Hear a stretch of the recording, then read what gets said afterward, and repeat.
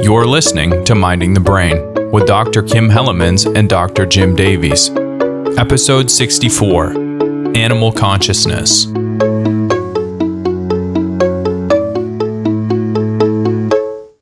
A few episodes ago, we talked about theories of consciousness, and if I recall correctly, there is a whole lot of disagreement about what consciousness is and how science should try to explain it. Yeah, that's correct. So today we're going to talk about consciousness in animals, which has got to be even more uncertain. Yes, it is. So why should we talk about animal consciousness if we know so little?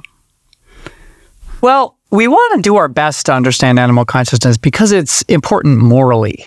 So the things that we do as individuals and as a society have effects on lots of animals' lives. And there's fairly widespread agreement that treating animals a certain way is wrong only if they are conscious of some kind of suffering as a result of what we do.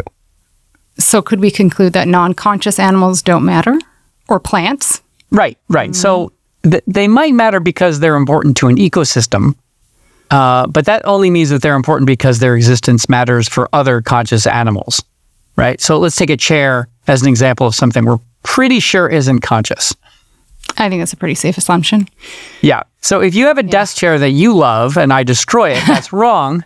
But it's not wrong because I've wronged the chair, right? It's wrong because I've hurt you, the owner of the chair. So we'd say that your emotional welfare has intrinsic moral value, but the chair does not. The chair only has instrumental value.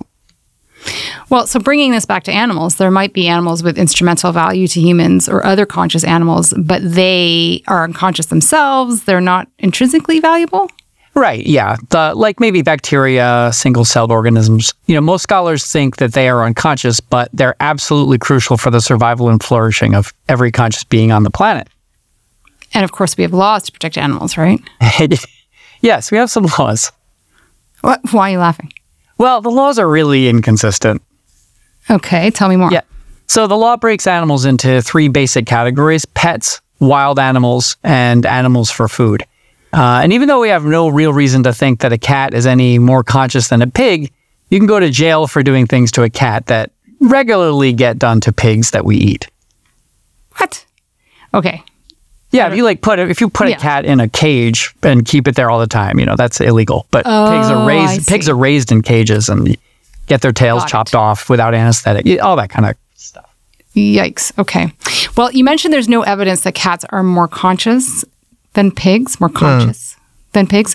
Does this mean that the capacity for consciousness is graded? Does it make sense to say that some species are more conscious than others?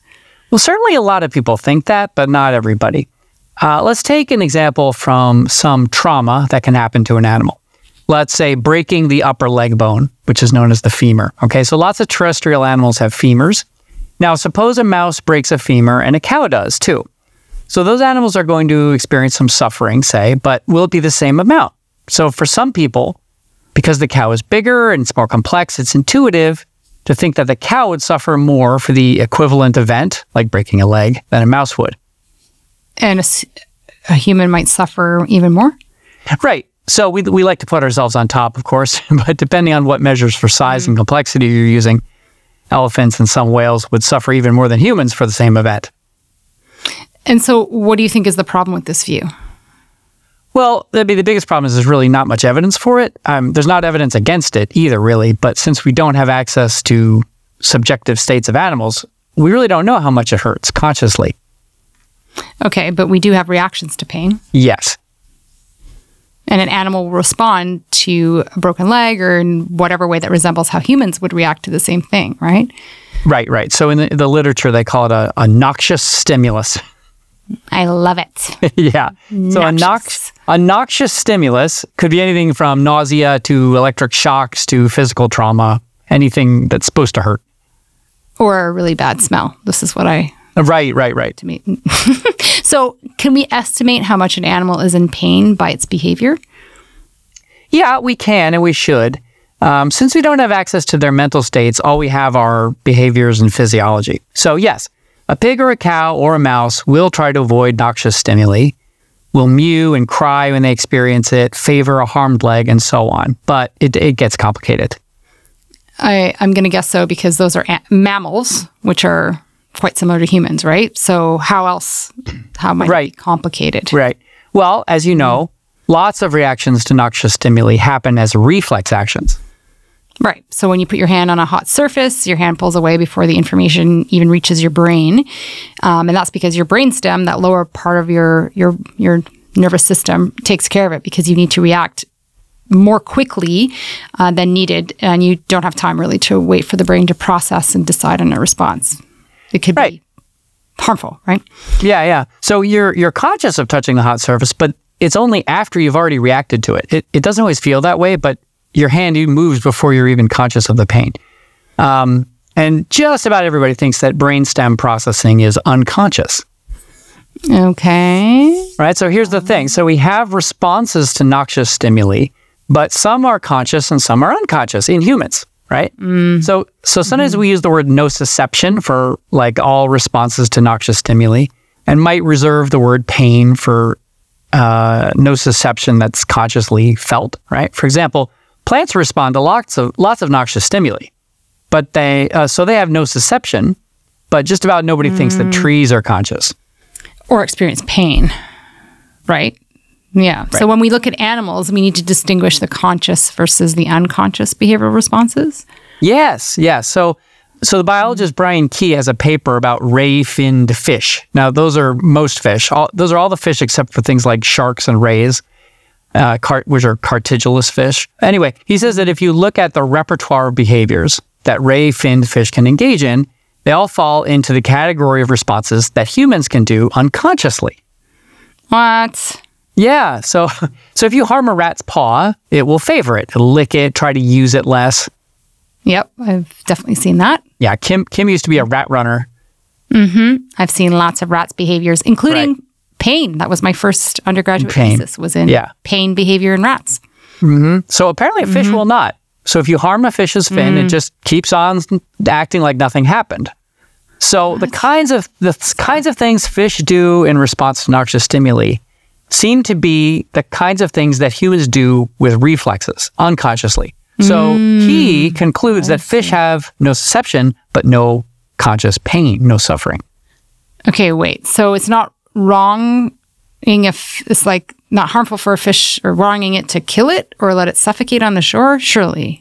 According to this theory, that's correct. Brian Key would say that the fish isn't suffering at all when you do that. But we don't know that for sure.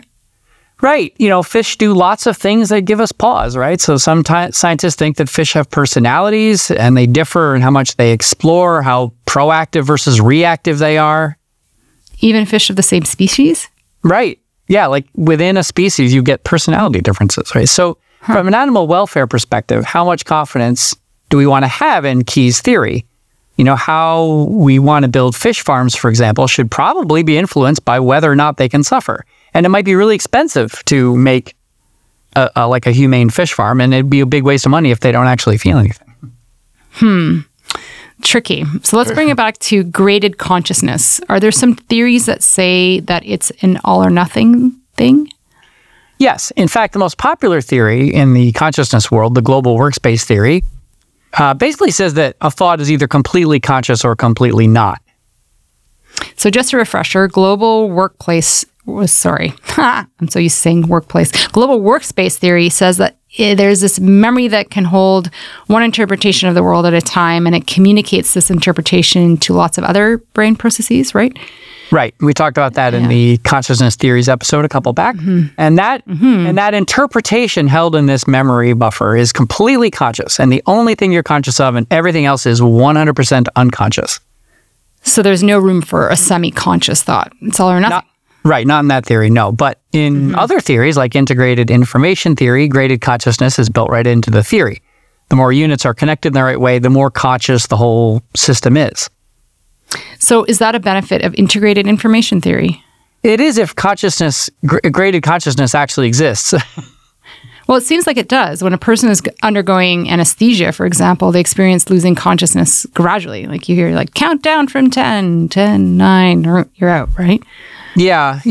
And the anesthesiologists talk about levels of consciousness. It's part of their practice. And sometimes we have experiences where we say we're barely conscious of something or we're only paying partial attention to it, so we have those kind of experiences. But global workspace theory has no explanation for that. As far as I know, it doesn't. So looking at the major theories of consciousness, what do they predict about animal consciousness? Right. So for global workspace theory, there are specific information processing requirements. And to see if animals have them, we have to look for brain analogs in those species, like brain structure analogs. So all mammals have a cortex, which is thought to be the location of the global workspace. Birds don't, but they have another structure, the pallium, that we think might serve a similar function. So maybe birds are conscious? The more different it is from human brains, the less confident we get, right? Yeah, it's a mess. Like a fruit fly, and a fruit fly is more different from a tarantula than a human is from a cow in terms of brain anatomy. Yeah, huge diversity. Right. So just talking about animal consciousness is covering up a lot of Space. neural diversity there. Now, if consciousness, Cortical space. It's covering a lot of neuron space. I don't know. I was trying to make a joke. So if consciousness happens in the midbrain, not in the cortex, then insects are more likely to be conscious, some argue, because they have brain structures that perform midbrain-like functions. Anyway, I don't want to go through each theory, but suffice it to say that all the major theories predict that lots of animals are conscious. There are some scholars, mostly philosophers, who either claim that non-human animals aren't conscious, or they make statements that seem to indicate that they wouldn't be. Like what? Oh, like something's required for consciousness that animals don't have, like culture or language or something. Wow. Okay. But people have some strong views on which animals are conscious and which aren't, don't they? Yeah, they do for some animals, right? Most people in today's industrialized nations believe dogs are conscious, and most people think that an amoeba isn't conscious, but for just about everybody, there's going to be some animal in the middle where you're not too sure. Earthworms, mosquitoes, Also, people are biased to think that the animals they want to eat aren't conscious. Yeah, yes, I believe that. So one study randomly gave people in the grocery store free cashews or beef jerky. So they had two groups, the cashew group and the beef jerky group. And then they asked them about their thoughts about the feelings of cows. And the beef jerky eaters, even though they were randomly selected, reported on average that they thought cows had less capacity for suffering than the people who were randomly given cashews. Oh my gosh. So people also tend to think that the animals we eat have less mental capacity than animals we don't eat that are of a similar size and complexity. So, for example, like dogs versus pigs. It sounds a lot like cognitive dissonance. Yeah, probably.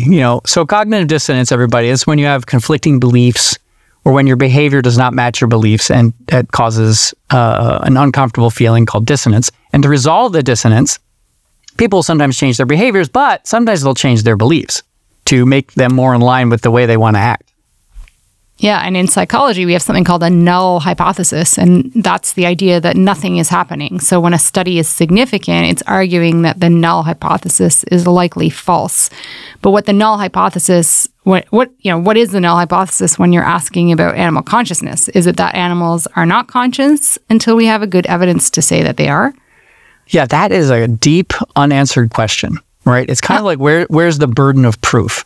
So do we assume animals are unconscious until proven otherwise, or do we assume they're conscious until proven otherwise? Psychologists are usually looking for like some effect. And the null hypothesis is easy to come up with. Usually there's no effect. But for animal consciousness, we have conflicting intuitions. On the one hand, we might say, well, there's no reason to anthropomorphize animals too much. And, we know that we're likely to do that. So we should assume that animals don't have any higher level mental processes unless we can't find behaviors that, basically, if you can explain it with simpler processes without invoking higher level stuff, you should. And we need to reserve higher level capacities for the animals where we know for sure that it's true. Yeah, that makes sense. But at the same time, all animals come from the same evolutionary tree, right? And we all, there's a lot of shared brain physiology as well as behavior. So isn't it simpler to assume that we are all the same until there's evidence to the contrary? Exactly. Right. That's the conflicting intuition, right? Humans broke off from chimps about 5 or 6 million years ago. So when did consciousness evolve? The longer ago it evolved, the more species would probably have it, right? And that's ignoring convergent evolution. which might have happened with consciousness and the octopus. We'll talk about that later. Anyway, scientists differ on what our default position should be. And what's interesting, there's no scientific solution to this question, right? It's a values question. And there are rational reasons for both. So we're kind of stuck. Okay, but there's another way to look at it. Most features of animals have some kind of metabolic cost. Okay, right. Mm-hmm. Right. And metabolic costs wind up being reproductive costs in evolution. So, for example, the peacock tail, right? If we think about that, has a high reproductive cost. It takes a lot of nutrition to maintain it. It makes it more vulnerable to predators and so on. But in the end, it's worth it because we know that peahens like it so much. The It's peacock sexy. with the grandest tail is more likely to woo and successfully reproduce with a peahen. So when we're thinking about consciousness, presumably it takes some metabolic or reproductive cost to build the brain machinery to make that happen. And animals that don't need consciousness wouldn't have it because if it wasn't worth it, it would not arise or wouldn't last long as a species evolves. Yeah, that's a great way to think about it. What's the metabolic cost or the reproductive cost of consciousness? And we might ask, what function consciousness serves? Like what does consciousness offer an organism to help it survive and reproduce? And then we can look at species that would benefit from having that function. And this could add evidence to our ideas about which species are conscious. Unfortunately, there is little agreement on what consciousness is for. Really? Yeah. So we know that in humans anyway, consciousness seems to accompany several kinds of thinking. But experts still disagree about whether consciousness is necessary for those things. Some prominent scholars even think consciousness has no function at all. If anybody doubts this, I'm going to talk a little bit about artificial intelligence. So there are billions of dollars in this field trying to make smart machines, and almost nobody is trying to make them conscious. And why? Because it doesn't seem necessary for anything we want the AI to do. Right? You want to make an AI that does planning, medical diagnosis, vision, talking, reasoning, fraud detection. We can think of algorithms that might accomplish these tasks, but consciousness doesn't seem to be a necessary part for any of them. Right? So it's not like memory is totally different. There are many things we know we can't get AIs to do without memory or without look ahead or what, there's all kinds of stuff, but there's nothing like that for consciousness. So there are a few people trying to implement consciousness on machines, but they're only doing it because they care about consciousness itself. It doesn't seem to be required for anything. Okay, so that means if we don't know the function, we can't necessarily narrow our pool of species? Right. Not without much confidence anyway. So the reproductive cost idea is really good, and we're still working on what the brain needs for consciousness to happen.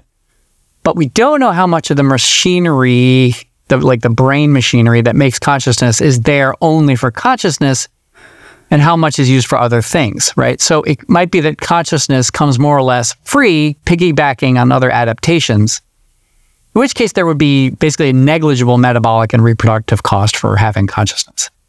We just don't know. Right. So we need some other way to estimate consciousness. How about intelligence? Yeah, that's the most common one. We have a strong intuition that smarter beings are somehow more conscious than less intelligent beings. And this is part of the graded consciousness idea we talked about above. I guess one issue is that it's hard to compare intelligence across species because, as we know, intelligence is multiply defined anyway, right? Right. Yes, that's absolutely right. So what's smarter, a pig or a parrot, right? They do very different things. Sometimes we look for traits that might be useful cross species, like how fast they learn, how well they problem solve and remember and reason, but it's still very hard. An analogy I like is asking, what's a better vehicle, a race car or a tractor? Right? Like, they're both so good at their own jobs, and it's, is it fair? But I think we can be pretty sure that a monkey is smarter than a worm. Yeah, right. So for really different, for very, very distant species, even if we have a high uncertainty for close species, that is pretty good, right? Another estimate is brain size, which correlates pretty well with our intuitions about how smart different species are. But it seems to make no sense within a species, though. Right, that's right. Yeah, because men have bigger brains than women do, but it would be silly for me to think as men as being more conscious, right? Right. Ha. Right. In fact, women are more sensitive to pain than men are, right? So like we would have picked up, because there are studies you could do of consciousness, right? And there really aren't gender differences usually. But in one case for pain, the women are more sensitive. So the idea only holds water for between species comparisons. Well, what about the brain-body ratio? Yes, that's good. Yes. So some people, encephalization quotient is one of the measures of brain-body ratio. Some people don't like this raw brain size or related measures like neuron counts or cortical neuron counts because it predicts that elephants and whales are more conscious than human beings. Well, they might be. Yeah, they might be. Brain-body ratio is a good one if you're really gung-ho on putting humans on top. As usual, right? Yeah, it's self-serving. Some people, but like whether they are conscious of it or not, they think, well, if it means that elephants are more conscious than humans, then it's a crappy theory, but it is just self-serving. Well, do some scholars just throw up their hands and say all animals are equally conscious? Yeah, some people do. There's a philosopher named Tim Bain who holds this view, and it sounds simpler, right? Just we're all equally conscious, but one still might get less confident when we get to like bacteria and plants. Like, where do we draw the line when looking at species complexity to say that at this particular point, things are just as conscious as human beings? Like a virus, that has nothing even resembling a mental process, right? So you still have to find a line somewhere. Draw a line in the sand. Yeah, I see. You kind of need some criteria to make the dividing line, even if it's a sharp one. Yeah, so the sharpness doesn't help you if you don't know on what criteria to draw the line. So finally, we have the idea that simpler animals might be even more conscious than complex ones. No. Come on. I don't know if people actually believe it, but they have written about it. Okay.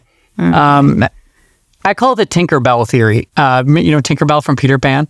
Yeah. So in the stage directions for the original play, Peter Pan, the author, Barry, says that Tinkerbell is too small to have more than one feeling at a time. And the movie, I think, captures this really well. She gets like insanely furious and there's just no subtlety, nothing. And the idea that a complex creature can suffer, but they experience a whole complex of things that might attenuate the suffering.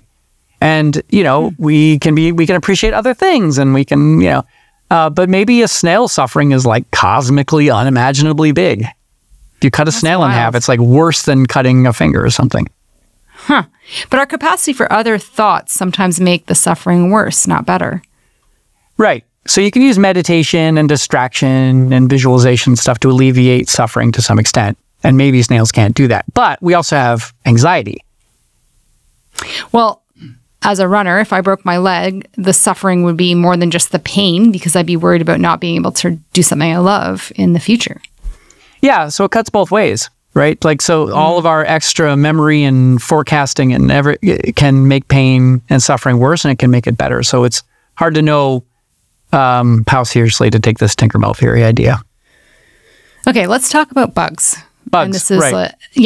An homage to my colleagues here at Carleton University in the Department of Biology. We have several that study, insects and insect cognition. So I think it's about time that we focus on some bugs. Yes, and they do not need to ask for ethics approval.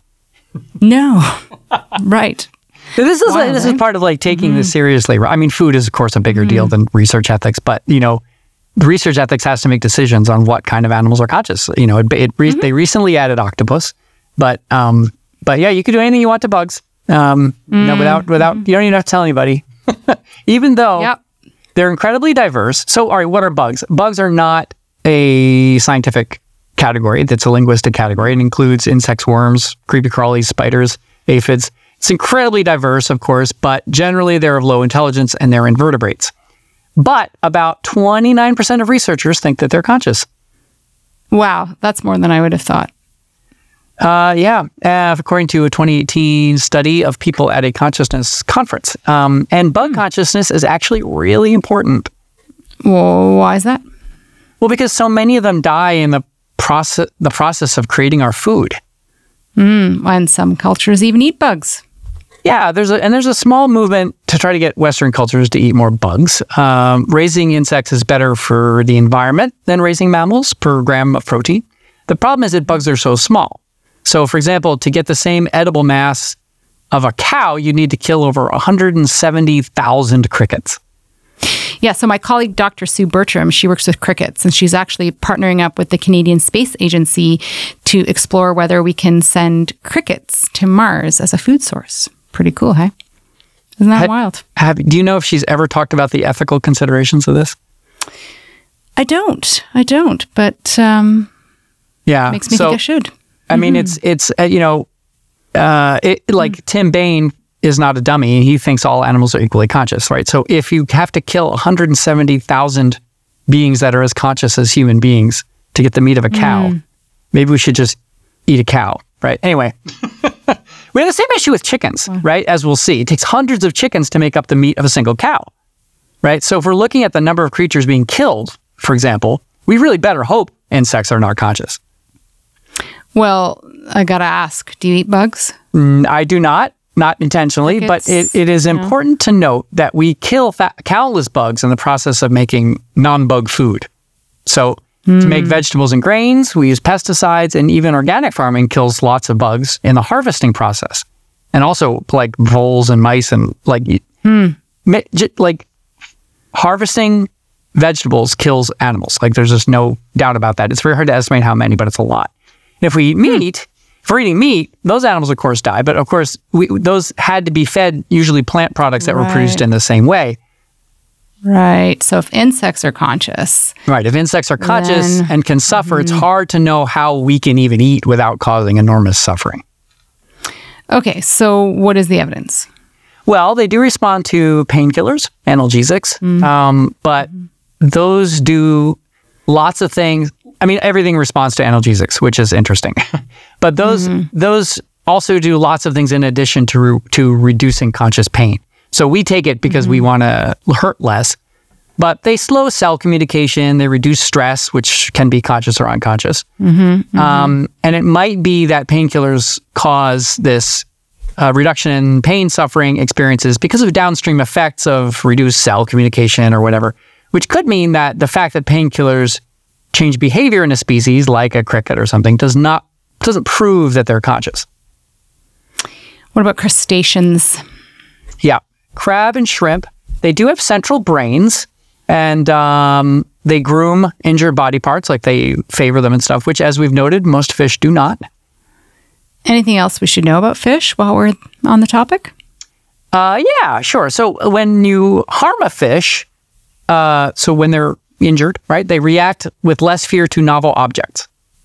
So they can measure they tend to be afraid of new things, and you can measure that their response. So when they're hurt, they don't have as much fear of novel objects, which suggests, this is one interpretation, that pain is taking up some of their attention, right? They're hurting, so they have less mental resource to do other things. But fish heart rates don't increase when they're handled. Neither do frogs. So if you pick up a lizard or a rat, its heart rate will increase with stress when you pick it up. But frogs and fish don't, right? Anyway, we don't know, but about 63% of researchers think fish are conscious. And that's about twice as many as think bugs are conscious. Yeah.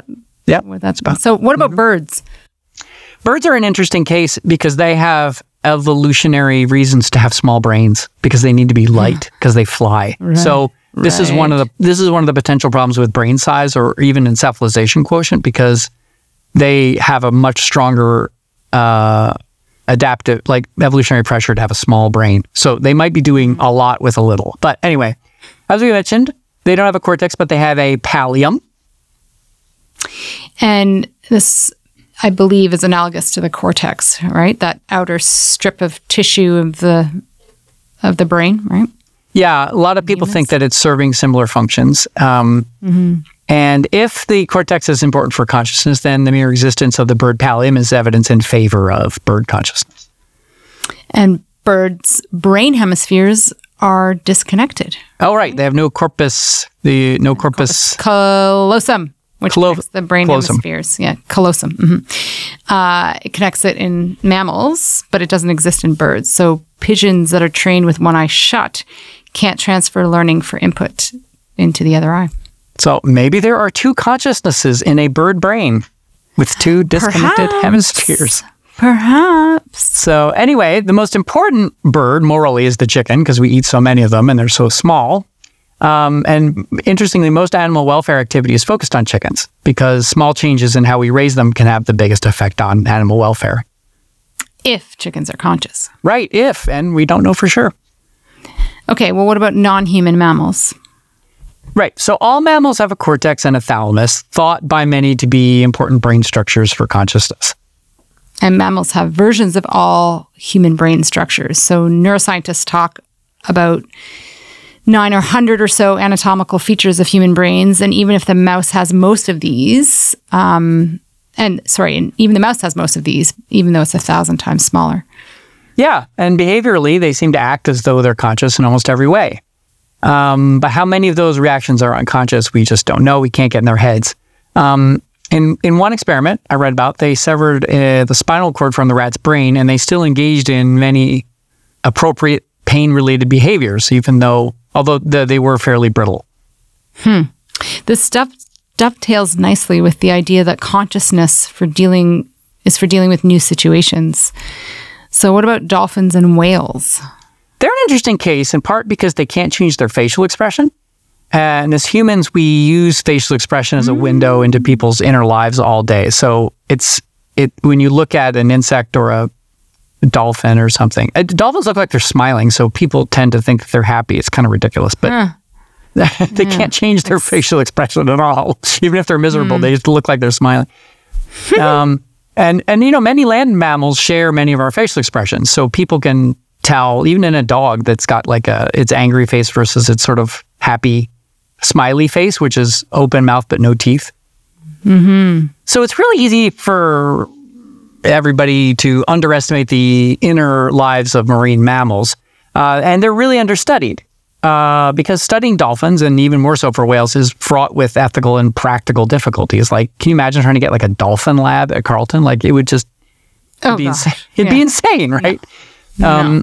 But one interesting anecdote is that the first dolphin that was anesthetized died because it didn't breathe. What? Yeah, so breathing, as every listener knows, is an automatic process in land mammals, and we can take conscious control of it when we want to. We can engage in deep breathing, we can hold our breath, we have to do it to talk. And heartbeat is different, right? So for the most part, we can't ever control our heartbeat directly. It's totally unconscious. But anyway, it appears that breathing is always a controlled process in dolphins. And because controlled processes are often conscious, we see that as some supporting evidence. So when it was anesthetized, it was unconscious. Therefore, it couldn't control its breathing. Therefore, it didn't breathe. Therefore, it died. That's sort of the reasoning. Okay, wait. So this means that every time you anesthetize a dolphin, it will die? They have to, I guess they have to put it on artificial respiration, but you can't just anesthetize. If they will die if you don't do something about it. Wow. For general anesthetic, yeah. So is it conscious? Maybe. Okay, what about one of my favorite animals, the octopus? Everybody's favorite animal, the octopus, a resident alien species. So the octopus nervous system is so different from ours that not only might it have consciousness, but it might have many. It might have many in one octopus.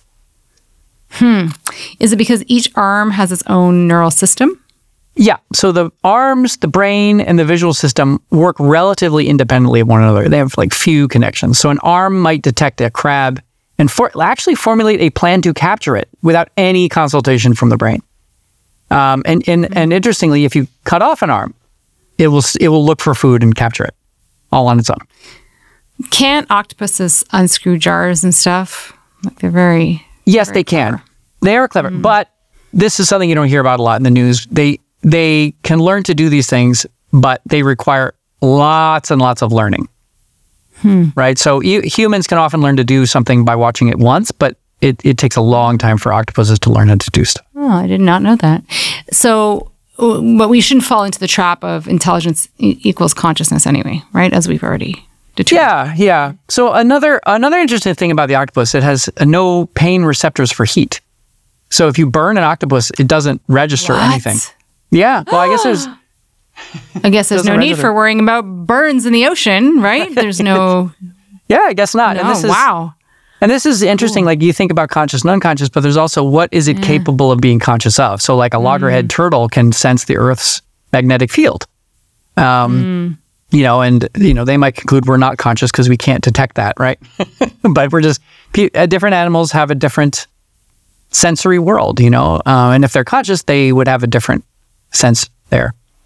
So if it turns out that octopuses are conscious, this could be a big deal because we split from them in evolution about 600 million years ago. And that was when we were all a bunch of little flat worms. So if they're conscious, or if our last common ancestor was conscious, then that means a whole lot of species on Earth are conscious, right? Or it could be convergent evolution. Yes, that's the other possibility. They might have evolved later, and it seems that intelligence was convergent. Oh, because the flatworm wasn't very smart. Yeah, so the octopus is smart, we're smart, we both came from the flatworm, so the intelligence must have evolved later, and that would be convergent evolution. So they might have arose independently in both branches of the evolutionary tree. There's so much we don't know. Yeah. What about non-human primates? So primate bodies and perceptual systems mean we can put them in experimental situations very similar to the ones we put humans in, and unlike a whale, right? So when we put them in consciousness-related experiments, they tend to perform a lot like humans. Like what? Well, they don't multitask very well, right? They have they have dual task interference. They have limited attention, stuff like that. I was going to say like a man. Anyway, they just don't have language, right? Right. They can't And talk. what about the mirror test? I was just talking about this with my colleague Ethan today. The mirror test. Everyone talks about the mirror test. I love the mirror test. I don't love the mirror test. I'm not a fan of the mirror test. Because I think it's overinterpreted. I think it's very unclear what it actually indicates. Well, So I'm let's say interested to what it hear. is. Yeah, let's talk about it because Ethan had something interesting to say. So I want to see if you say the same thing. Anyway, go ahead. So experimenters put a bit of paint or something on the head of an animal, and then they give them access to a mirror.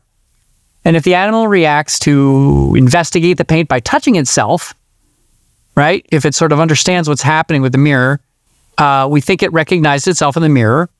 And unfortunately, many people interpret this as a test of consciousness. Okay, what do you mean by unfortunately? Well, I mean, like all living things need to be able to distinguish themselves from their environment in some way or other just to survive, right? So like the octopus, their arms taste each other, and that's how they know they're from the same body. Tree roots touch each other underground, and they do much the same thing. Tree roots can tell which other trees are related to them and which ones are the same tree. So, what's the big deal about a mirror? Okay, yeah, fair. So let's talk like which creatures pass the mirror test. Yeah, so adult humans, of course, and chimps, but not monkeys and not young children. And many people with schizophrenia don't pass it, right? So if we interpret the mirror test as a consciousness test, we're in the weird position to say that chimps are conscious, but young human children and people with schizophrenia are not. Okay, well, I guess the idea is that you're recognizing yourself in the mirror, right? That's the whole point of it. It's like, oh, that's me, right? Right. And self-concept is not the same as consciousness. Right. So let's think when you're engrossed in a movie, you're not thinking about yourself, but you're certainly conscious. You're conscious of the movie. You're just not thinking about yourself. Likewise, it seems like we should be able to think about ourselves unconsciously, right? When you're doing unconscious processing, you can probably reason about oneself. So lots of people, including me, don't find the mirror test a very convincing piece of evidence. But did you want to talk about what your friend thinks of it? Well, yeah. So what he was saying is it really depends on the stimulus, right? So I think what he told me was that apparently if you do it to dogs, if you put a little mark on a dog's face or whatever, it won't recognize itself or it won't, pass the mirror test. But if you use its own smell, it will. So it's really bound by the sensory modality that's most dominant for a given species. So maybe young human children, I don't know, maybe it's not visual, I don't know. Yeah. And this brings, I mean, the history of this test is full of terrible experiments. So, like Franz der Waal in his recent book talks about how they tried to do it with elephants, and it turns out they hadn't positioned the mirror so that the elephant could even see the dot. Oh God! And they wrote it up and published, tried to publish it or whatever. I mean, it's just like, anyway. But my point is that, like the mirror test, it's really, I don't think it's clear what we can conclude about. Yeah, what is it? What can we say about the mind of a species that we put in the mirror does it. I don't think that's clear. Fair enough. Well, I thought human consciousness was full of uncertainty, but with animals, we're really in the dark. Yes, unfortunately, that is absolutely correct. So what do we do with all this uncertainty? What do you mean? Like, with all that you've studied about it, what have you concluded? I eat less chicken.